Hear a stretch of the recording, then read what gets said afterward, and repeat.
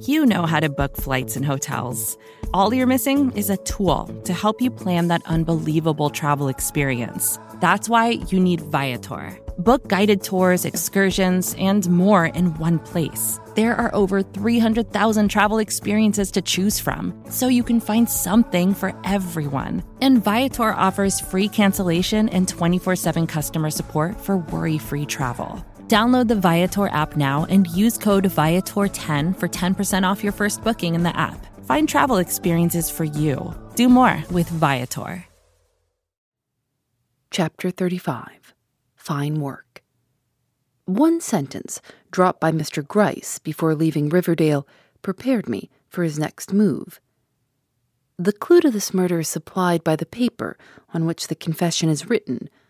Find from whose desk or portfolio this special sheet was taken, and you find the double murderer, he had said. Consequently, I was not surprised when, upon visiting his house early the next morning, I beheld him seated before a table on which lay a lady's writing desk and a pile of paper, till told the desk was Eleanor's. Then I did show astonishment. "What?" said I. "Are you not satisfied yet of her innocence?" "Oh, yes, but one must be thorough. No conclusion is valuable which is not preceded by a full and complete investigation.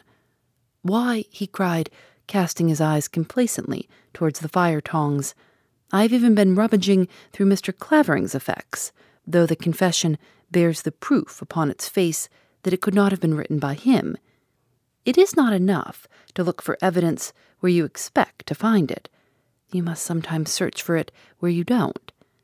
Now," said he, drawing the desk before him, "I don't anticipate finding anything here of a criminating character, but it is among the possibilities that I may, and that is enough for a detective." "Did you see Miss Leavenworth this morning?" I asked, as he proceeded to fulfill his intention by emptying the contents of the desk upon the table. "Yes. I was unable to procure what I desired without it, and she behaved very handsomely, gave me the desk with her own hands, and never raised an objection. To be sure, she had little idea what I was looking for, thought, perhaps, I wanted to make sure it did not contain the letter about which so much has been said. But it would have made but little difference if she had known the truth. This desk contains nothing we want." "Was she well, and had she heard of Hannah's sudden death?" I asked, in my irrepressible anxiety. "Yes, and feels it, as you might expect her to. But let us see what we have here," said he, pushing aside the desk and drawing towards him the stack of paper I have already referred to. "I found this pile just as you see it, in a drawer of the library table at Miss Mary Leavenworth's house in Fifth Avenue. If I am not mistaken, it will supply us with the clue we want." But this paper is square, while that of the confession is of the size and shape of commercial note." "I know. But you remember the sheet used in the confession was trimmed down. Let us compare the quality." Taking the confession from his pocket and the sheet from the pile before him, he carefully compared them, then held them out for my inspection. A glance showed them to be alike in color. "Hold them up to the light," said he. I did so. The appearance presented by both was precisely alike. "Now let us compare the ruling," and laying them both down on the table, he placed the edges of the two sheets together. The lines on the one accommodated themselves to the lines on the other, and the question was decided. His triumph was assured. "I was convinced of it," said he. "From the moment I pulled open that drawer and saw this mass of paper, I knew the end was come." "But," I objected in my old spirit of combativeness, "isn't there any room for doubt? This paper is of the commonest kind. Every family on the block might easily have specimens of it in their library." "That isn't so," he said. "It is letter size, and that has gone out. Mr. Leavenworth used it for his manuscript, or I doubt if it would have been found in his library. But if you are still incredulous, let us see what can be done." And jumping up, he carried the confession to the window, looked at it this way and that, and finally discovering what he wanted, came back, and laying it before me, pointed out one of the lines of ruling which was markedly heavier than the rest, and another which was so faint as to be almost indistinguishable. "Defects like these often run through a number of consecutive sheets," said he. "If we could find the identical half-quire from which this was taken, I might show you proof that would dispel every doubt." And taking up the one that lay on top, he rapidly counted the sheets. There were but 8. "It might have been taken from this one," said he. But upon looking closely at the ruling, he found it to be uniformly distinct. "That won't do," came from his lips. The remainder of the paper, some dozen or so half-quires, looked undisturbed. Mr. Gryce tapped his fingers on the table, and a frown crossed his face. "Such a pretty thing, if it could have been done," he longingly exclaimed. Suddenly, he took up the next half-quire. "Count the sheets," said he, thrusting it towards me, and himself lifting another. I did as I was bid. 12. He counted his and laid it down. "Go on with the rest," he cried. I counted the sheets in the next. 12. He counted those in the one following, and paused. 11. "Count again," I suggested. He counted again, and quietly put them aside. "I made a mistake," said he. But he was not to be discouraged.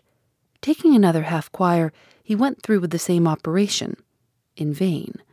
With a sigh of impatience, he flung it down on the table and looked up. "Hello," he cried. "What is the matter?" "There are but 11 sheets in this package," I said, placing it in his hand. The excitement he immediately evinced was contagious. Oppressed as I was, I could not resist his eagerness.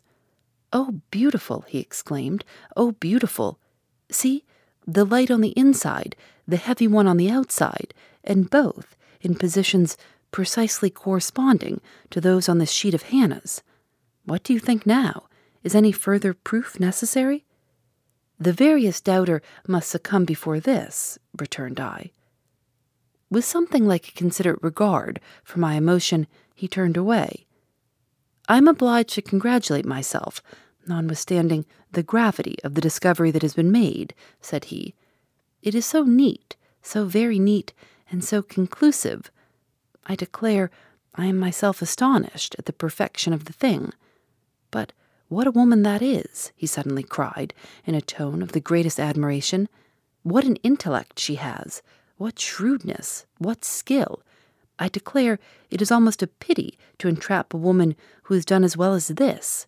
Taken a sheet from the very bottom of the pile, trimmed it into another shape, and then, remembering the girl couldn't write, put what she had to say into coarse, awkward printing. Hannah-like.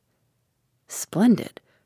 Or would have been, if any other man than myself had had this thing in charge."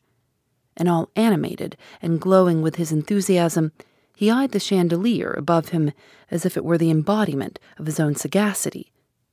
Sunk in despair, I let him go on. "Could she have done any better?" he now asked. "Watched, circumscribed as she was, could she have done any better? I hardly think so. The fact of Hannah's having learned to write after she left here was fatal. No, she could not have provided against that contingency." "Mr. Gryce," I here interposed, unable to endure this any longer, "did you have an interview with Miss Mary Leavenworth this morning?" "No," said he. "It was not in the line of my present purpose to do so. I doubt, indeed, if she knew I was in her house. A servant-maid who has a grievance is a very valuable assistant to a detective. With Molly at my side, I didn't need to pay my respects to the mistress." "Mr. Gryce," I asked, after another moment of silent self-congratulation on his part, and of desperate self-control on mine, "what do you propose to do now? You have followed your clue to the end and are satisfied. Such knowledge as this is the precursor of action." "We will see," he returned, going to his private desk and bringing out the box of papers which we had no opportunity of looking at while in Riverdale. "First, let us examine these documents and see if they do not contain some hint which may be of service to us." and taking out the dozen or so loose sheets which had been torn from Eleanor's diary, he began turning them over. While he was doing this, I took occasion to examine the contents of the box. I found them to be precisely what Mrs. Belden had led me to expect: a certificate of marriage between Mary and Mr. Clavering, and a half-dozen or more letters. While glancing over the former, a short exclamation from Mr. Gryce startled me into looking up. "What is it?" I cried. He thrust into my hand the leaves of Eleanor's diary. "Read," said he. "Most of it is a repetition of what you've already heard from Mrs. Belden, though given from a different standpoint. But there is one passage in it which, if I am not mistaken, opens up the way to an explanation of this murder such as we have not had yet. Begin at the beginning. You won't find it dull." Dull? Eleanor's feelings and thoughts during that anxious time. Dull? Mustering up my self-possession, I spread out the leaves in their order and commenced. Riverdale, July 6th. 2 days after they got there, you perceive, Mr. Gryce explained. A gentleman was introduced to us today upon the piazza whom I cannot forbear mentioning. First, because he is the most perfect specimen of manly beauty I ever beheld, and secondly, because Mary, who is usually so voluble where gentlemen are concerned, had nothing to say when, in the privacy of our own apartment, I questioned her as to the effect his appearance and conversation had made upon her. The fact that he is an Englishman may have something to do with this, Uncle's antipathy to every one of that nation being as well known to her as to me. But somehow I cannot feel satisfied of this. Her experience with Charlie Somerville has made me suspicious. What if the story of last summer were to be repeated here, with an Englishman for the hero? But I will not allow myself to contemplate such a possibility. Uncle will return in a few days, and then all communication with one who, however prepossessing, is of a family and race with whom it is impossible for us to unite ourselves, must of necessity cease. I doubt if I should have thought twice of all this if Mr. Clavering had not betrayed upon his introduction to Mary such intense and unrestrained admiration. July 8th. The old story is to be repeated. Mary not only submits to the attentions of Mr. Clavering, but encourages them. Today she sat 2 hours at the piano singing over to him her favorite songs, and tonight— but I will not put down every trivial circumstance that comes under my observation. It is unworthy of me. And yet, how can I shut my eyes when the happiness of so many I love is at stake? July 11th. If Mr. Clavering is not absolutely in love with Mary, he is on the verge of it. He is a very fine-looking man, and too honorable to be trifled with in this reckless fashion. July 13th. Mary's beauty blossoms like the rose. She was absolutely wonderful tonight, in scarlet and silver.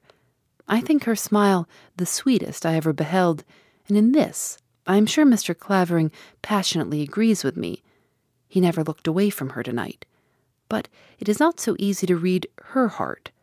To be sure, she appears anything but indifferent to his fine appearance, strong sense, and devoted affection. But did she not deceive us into believing she loved Charlie Somerville? In her case, blush and smile go for little, I fear. Would it not be wiser under the circumstances to say, I hope?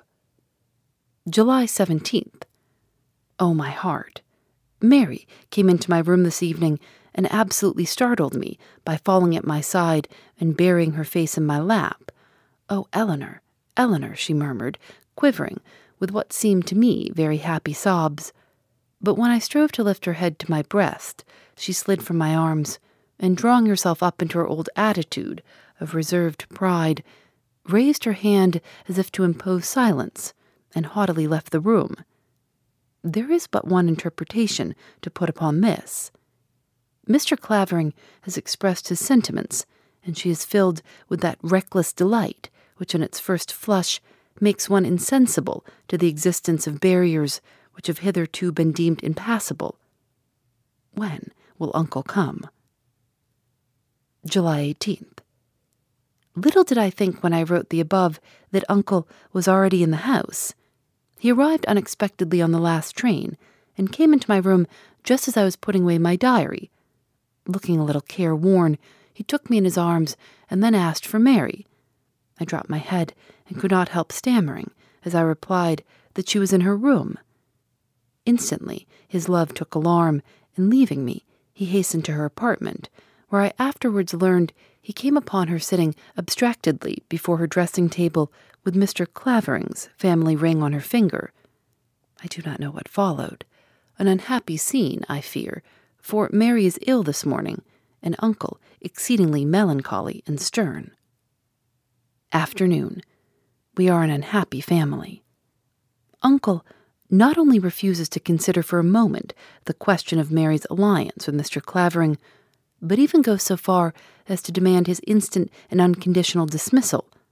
The knowledge of this came to me in the most distressing way.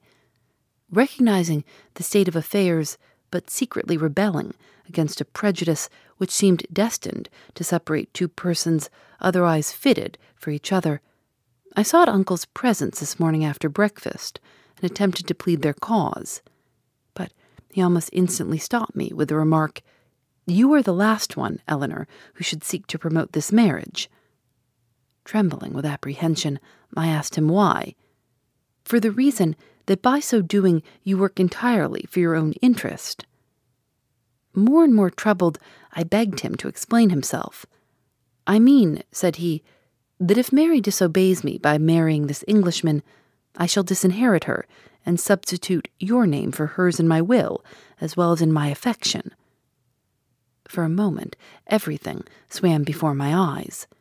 "You will never make me so wretched," I entreated. "I will make you my heiress if Mary persists in her present determination," he declared, and without further word sternly left the room. What could I do but fall on my knees and pray? Of all in this miserable house, I am the most wretched. To supplant her. But I shall not be called upon to do it. Mary will give up Mr. Clavering. "There," exclaimed Mr. Gryce, "what do you think of that? Isn't it becoming plain enough what was Mary's motive for this murder? But go on. Let us hear what followed." With sinking heart, I continued. The next entry is dated July 19th, and runs thus. "I was right. After a long struggle with Uncle's invincible will, Mary has consented to dismiss Mr. Clavering. I was in the room when she made known her decision, and I shall never forget our uncle's look of gratified pride as he clasped her in his arms and called her his own true heart. He has evidently been very much exercised over this matter, and I cannot but feel greatly relieved that affairs have terminated so satisfactorily. But Mary? What is there in her manner that vaguely disappoints me? I cannot say. I only know that I felt a powerful shrinking overwhelm me when she turned her face to me and asked if I were satisfied now. But I conquered my feelings and held out my hand. She did not take it. July 26th. How long the days are! The shadow of our late trial is upon me yet. I cannot shake it off. I seem to see Mr. Clavering's despairing face wherever I go. How is it that Mary preserves her cheerfulness? If she does not love him, I should think the respect which she must feel for his disappointment would keep her from levity at least. Uncle has gone away again. Nothing I could say sufficed to keep him. July 28th. It has all come out. Mary has only nominally separated from Mr. Clavering. She still cherishes the idea of one day uniting herself to him in marriage. The fact was revealed to me in a strange way, not necessary to mention here, and has since been confirmed by Mary herself. I admire the man, she declares, and have no intention of giving him up. Then why not tell Uncle so? I asked. Her only answer was a bitter smile and a short, "I leave that for you to do."